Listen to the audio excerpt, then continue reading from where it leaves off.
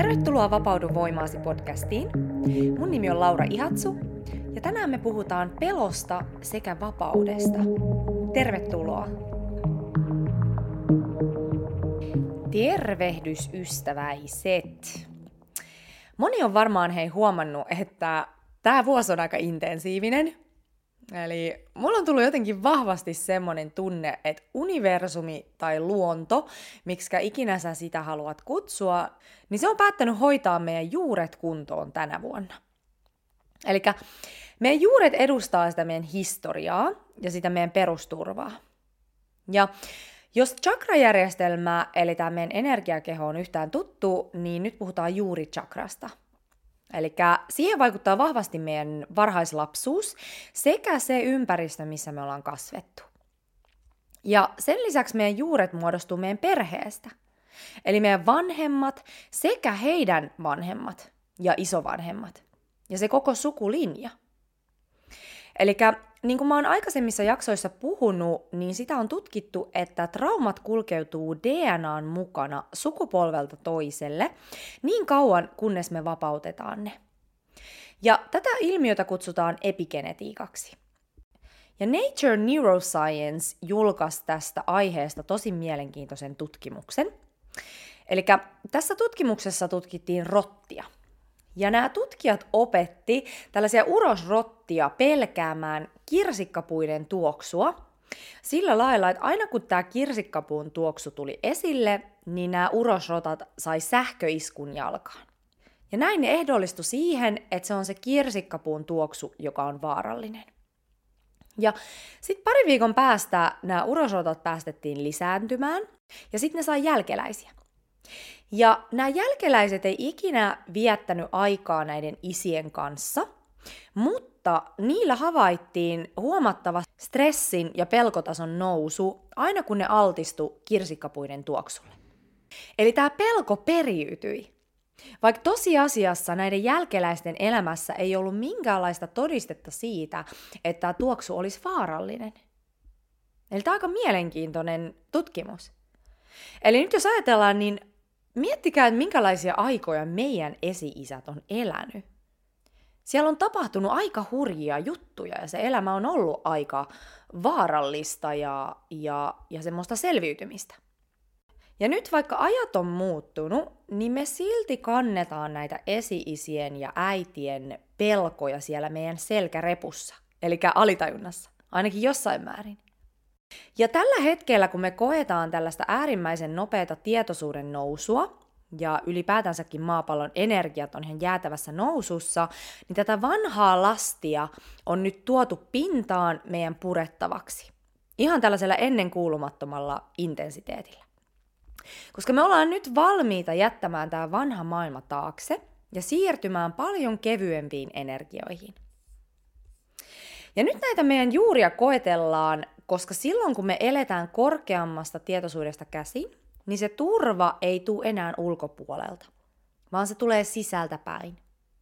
Koska silloin kun me eletään korkeamman tietoisuuden elämää, eli toteutetaan sitä meidän dharmaa, niin se meidän motivaattori ei ole enää se turva ja selviytyminen, vaan enemmänkin itsensä toteuttaminen. Ja itsensä toteuttaminen lähtee aina tästä hetkestä käsin, ja se vaatii rohkeutta luoda itse se oma polku, mitä ei ole aikaisemmin luotu.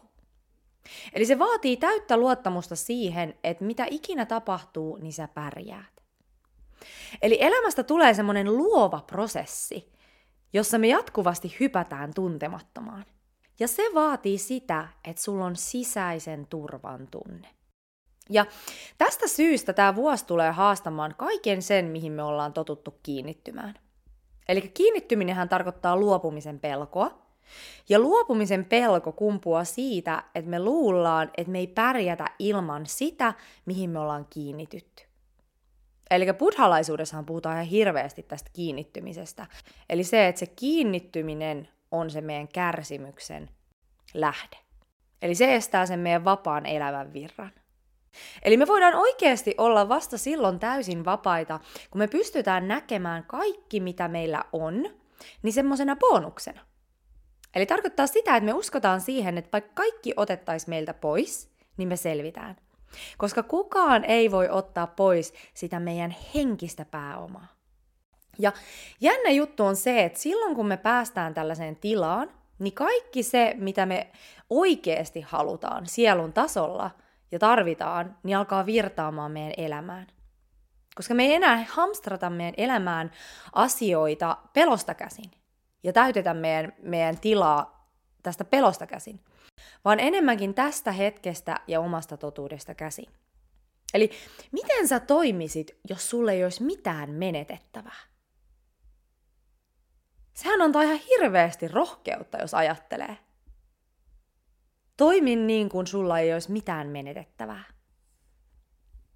Eli me ollaan eletty maailmassa, joka on saanut meidät irtaantumaan meidän omasta totuudesta.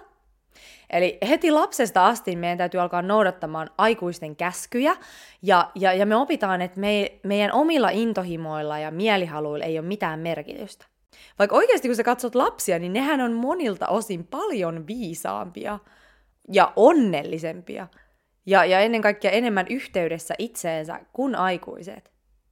Ja sitten me pistetään nämä lapset kouluun, missä ne pakotetaan opiskelemaan asioita, joista he ei ole luonnostaan kiinnostuneita.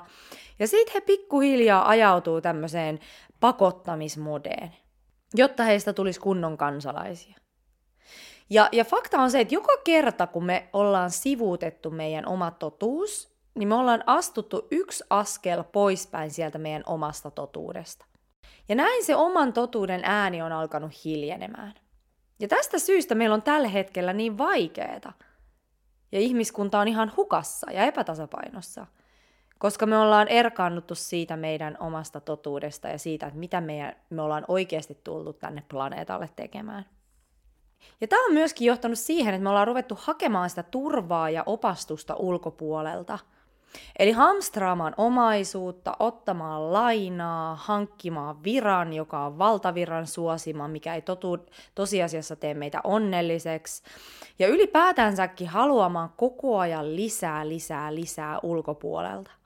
Eli me ollaan keskitytty kasvamaan ulkopuolelta, eikä niinkään sisäpuolelta käsin. Ja silloin kun me liitetään meidän identiteetti ja turva näihin ulkoisiin asioihin, niin mehän joudutaan koko ajan alitajuntaisesti pelkäämään, että nämä asiat otetaan meiltä pois. Koska jos näin kävisi, niin me luultaisiin, että meille ei jää enää mitään. Koska jos se meidän koko minä-käsitys ja oman arvon tunto pohjautuu näihin ulkoisiin asioihin, niin sehän on ihan katastrofi, jos me menetettäisiin nämä asiat. Ja fakta on se, että jossain vaiheessa me menetetään kaikki ulkoinen. Ja ainut, mikä on pysyvää, on se meidän henkinen pääoma. Ja nyt täytyy muistaa, että tämä ulkoinen onnen tavoittelu on ollut ajan henki. Ja kaikki me ollaan oltu tai ollaan vieläkin osittain tässä samassa veneessä, enemmän tai vähemmän. Että siitä ei kannata kokea mitään syyllisyyttä tai semmoista tunnetta, että onko mun elämä mennyt nyt ihan pilalle tai hukkaan. Eli ei, vaan se on vaan yksinkertaisesti ollut tämä ajan henki. Mutta nyt kun me ollaan siirtymässä ihan tällaiseen uudenlaiseen maailmaan, niin siellä kaiken ydin on se henkinen pääoma, eli se dharma. Eli se sun todellisin versio susta itsestäsi, eli se, mitä sut on luotu tuomaan tähän maailmaan ja miten. Eli mikä on se sun henkilökohtainen dharma. Eli uudessa maailmassa me saavutetaan ykseyden tila niin, että kaikki elää sitä omaa dharmaansa. Eli tuo ne omat uniikit lahjansa siihen yhteiseen pöytään, jolloin kaikki tarpeet tässä maailmassa tulee tyydytetyksi. Koska meille kaikille on annettu ainutlaatuiset lahjat, jotta tämä palapeli olisi kokonainen. Eli kaikki sais mitä tarvitsis.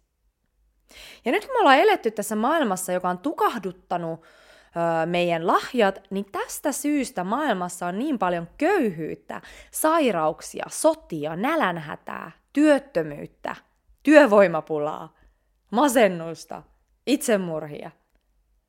Eli ihmisiltä on sammutettu se syy elää. Ja nyt meillä, jotka on eturintamassa jättämässä tätä vanhaa maailmaa ja siirtymässä sinne uudenlaiseen maailmaan, niin meiltä vaaditaan rohkeutta. Eli rohkeutta irrottautua kaikesta sellaisesta, mihin me ollaan kiinnitytty. Ja tämä ei ole helppoa, koska me ollaan pienestä pitäen eletty siinä uskossa, että ainoa tapa saada rakkautta ja perusturvaa on totella muita ja mennä tämän yhteiskunnan putken mukana. Mun lempiharjoitus viime aikoina on ollut leikitellä ajatuksella, jossa mä menetän kaiken. Eli mä oon käynyt kaikki kauhuskenaariot läpi mun mielessä silmästä silmään. Eli kaikki, mitä mä vähänkin pelkään menettäväni, niin mä oon kuvitellut, että mä menetän. En sillä lailla, että mä stressaan siitä asiasta, että apua, mitä jos mä menetän tämän, vaan ihan silleen realistisesti kuvitellut, että mitä tapahtuisi, jos mä menettäisin nämä asiat. Ja tämä harjoitus on tuonut mulle valtavan määrän rohkeutta ja levollisuutta, koska tämä pelko on ollut ikään kuin siellä alitajunnassa ja mä en ole itse edes tajunnut sitä. Ja se on saanut mut reagoimaan tiettyihin asioihin. Mutta sitten kun mä oon tuonut sen pelon päivän valoon, niin se on antanut hirveästi just semmoista hyväksyntää. Koska vaikka kuinka hirveätä se olisikin menettää nämä asiat, niin ei se kuitenkaan olisi maailmanloppu. Kaikesta selvitään. Eli mä suosittelen tutkimaan sun päivittäisessä elämässä, että mihin sä oot kiinnittynyt. Ja sit leikkimään ajatukselle, että sä menettäisit sen. Ja tästä täytyy muistaa, että siinä pitää mennä ihan sinne loppuun asti, niin että sä saat rauhan. Että sä meet niin syvälle sinne ja oikeasti hyväksyt sen asian. Koska jos sä jäät siihen puolitilaan, siihen pelkotilaan, että sä vaan vähän niin kuin leikittelet sillä ajatuksella, että apua, että tää olisi ihan hirveätä menettää tämä asia.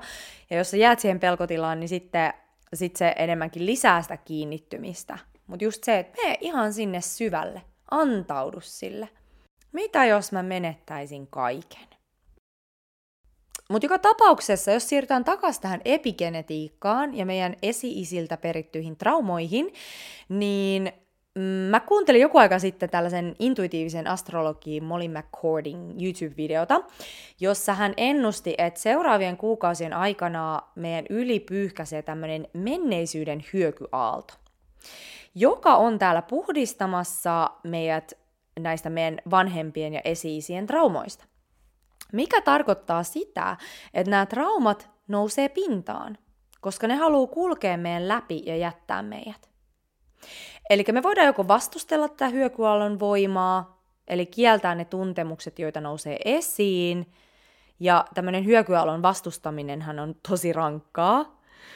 Tai sitten me voidaan antaa tämän hyökyaallon vapaasti virrata meidän läpi, mikä tarkoittaa sitä, että me nähdään, hyväksytään ja tunnetaan kaikki se, mitä haluaa nousta pintaan. Eli että me annetaan itsellemme täyslupa tuntea ne kaikki tunteet, joita siellä meidän systeemissä on varastoitunut. Ja sieltä nyt todennäköisesti nousee paljon pintaan tätä menettämisen pelkoa eri muodoissa.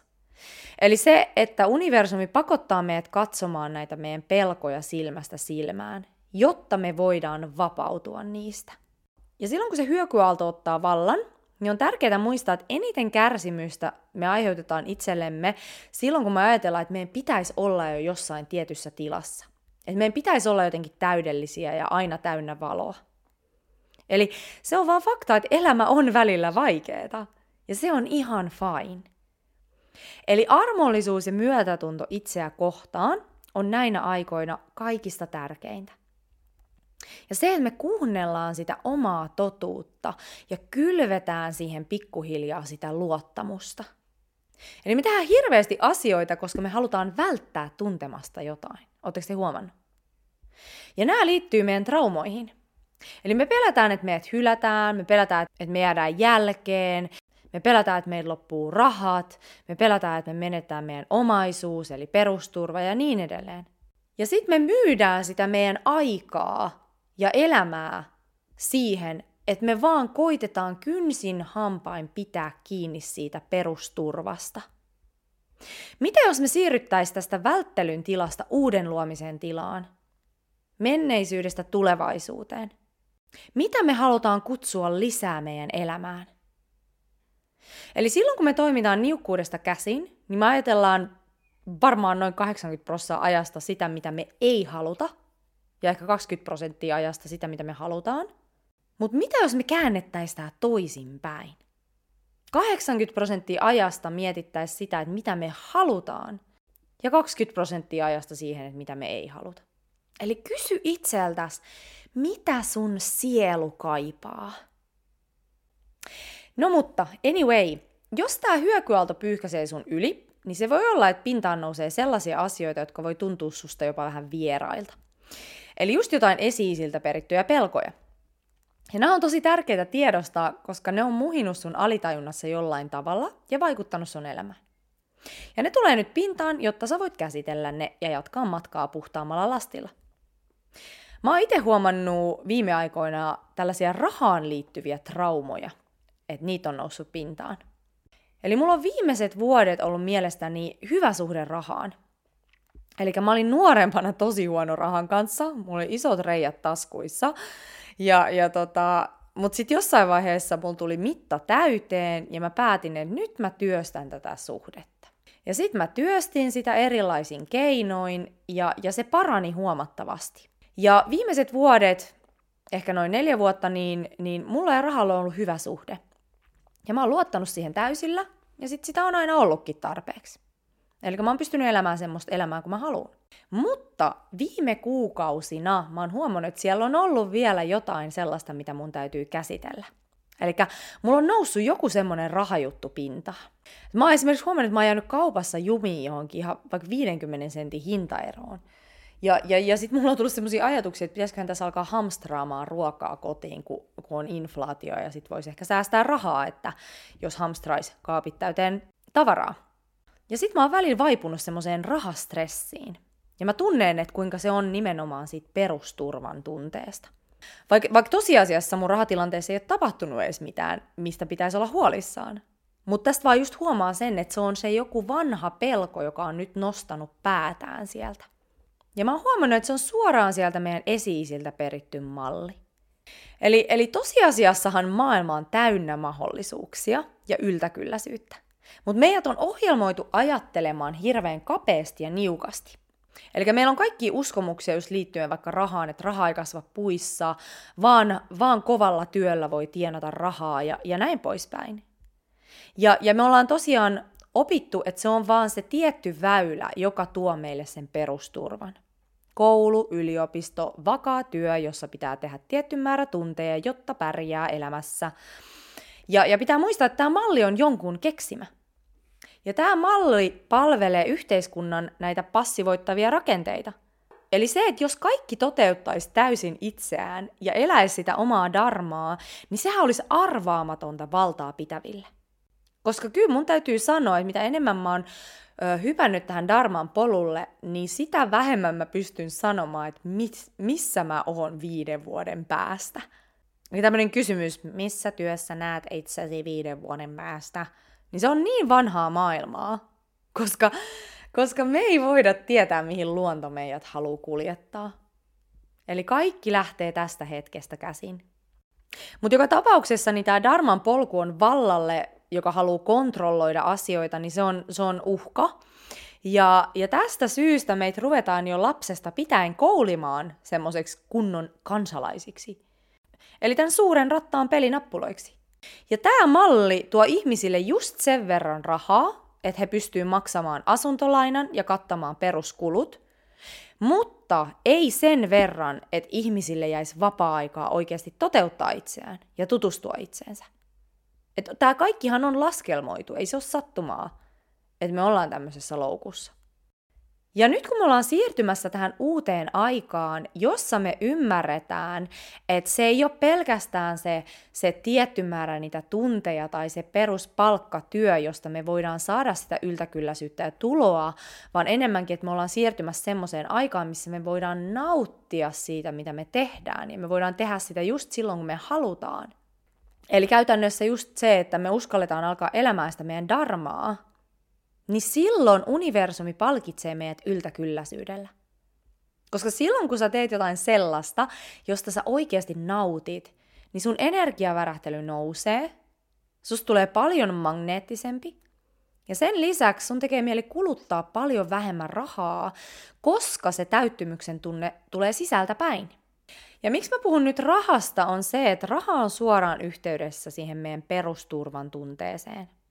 Eli rahahan on pelkkää energiaa. Eli sä annat sun omaa energiaa työn muodossa ja sä saat vastalahjaksi rahaa. Ja yksi tärkeä asia ymmärtää on se, että rahan energia virtaa sellaisten luo, ketkä luottaa siihen. Ihan sama kuin mahdollisuuksien energia. Eli jos sä uskot, että maailma on täynnä mahdollisuuksia, niin kyllähän sä silloin myös pongailet niitä mahdollisuuksia sun ympäriltä. Eli nämä mahdollisuudet löytää sut. Ihan sama rahassa. Eli jos sä luotat siihen, niin se tulee sun luo.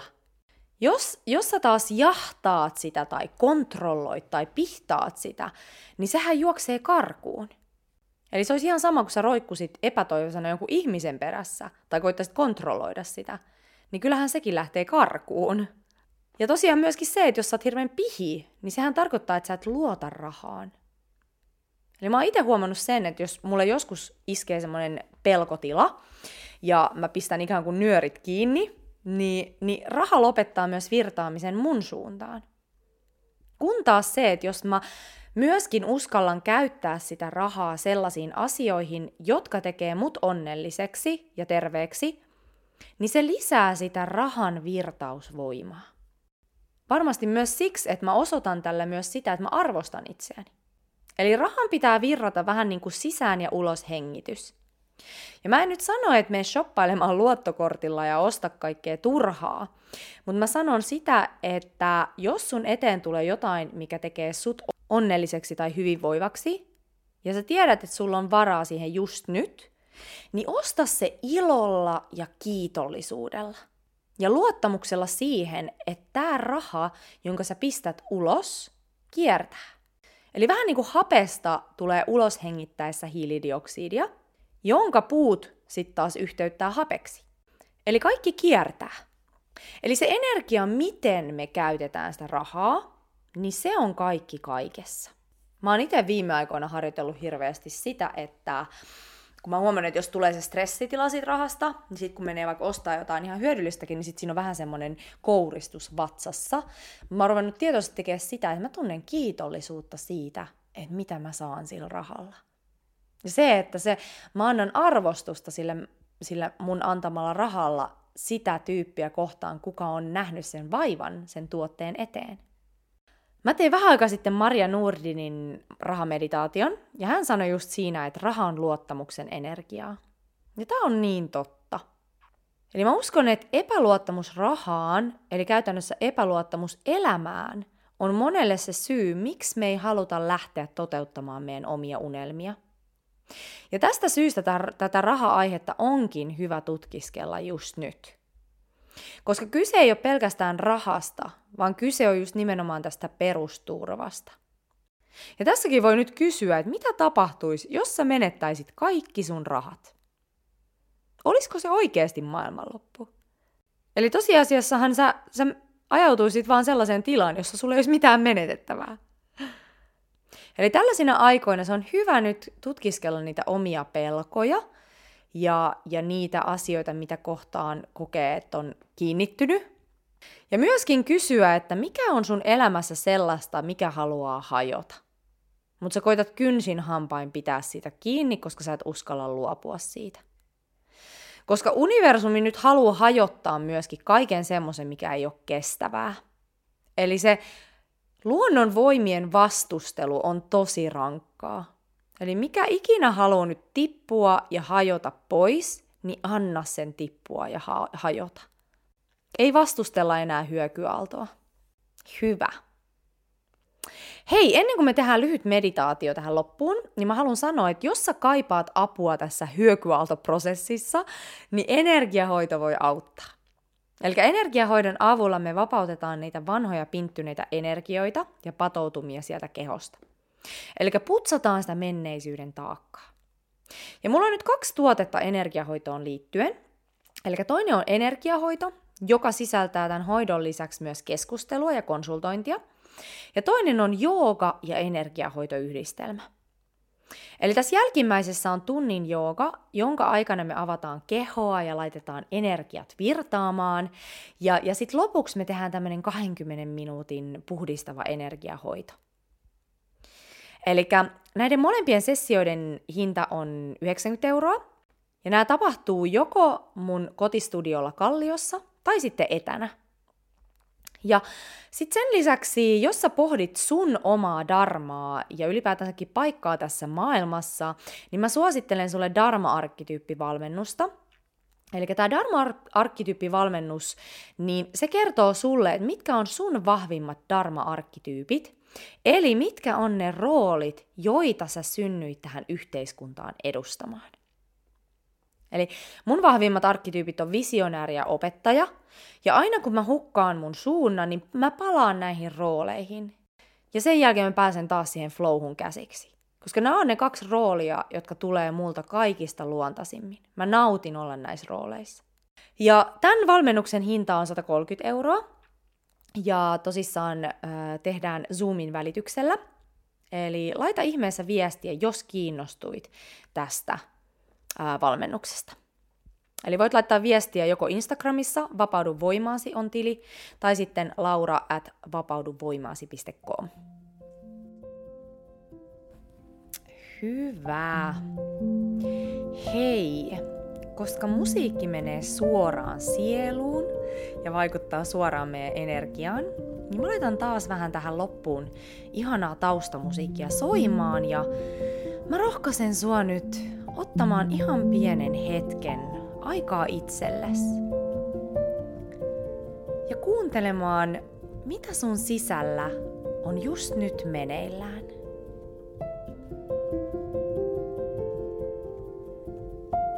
Sä voit vaikka sulkea sun silmät ja ota muutama syvä hengitys.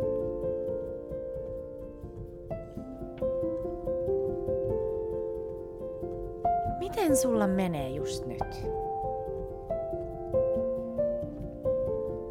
Sä voit nyt ottaa tämän hetken vastaan ja sun tämänhetkisen olotilan just sellaisena, kun se on.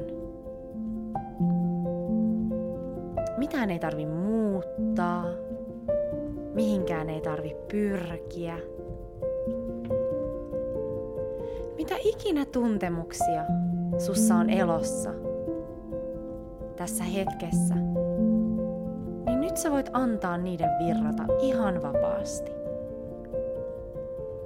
Jos sä oot turhautunut, oot turhautunut. Jos sä oot vihanen, oo vihanen. Jos sä oot surullinen, oo surullinen. Jos sä oot innoissas, oo innoissas. Mitä ikinä haluaa tulla pintaan, niin anna sen tulla.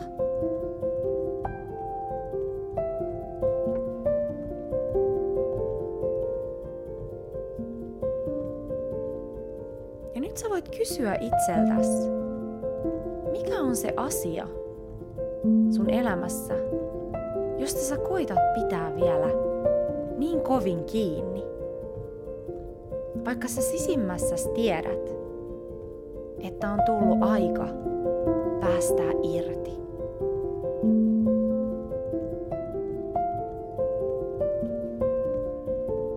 Mitä sieltä irtipäästämisen toiselta puolelta löytyy?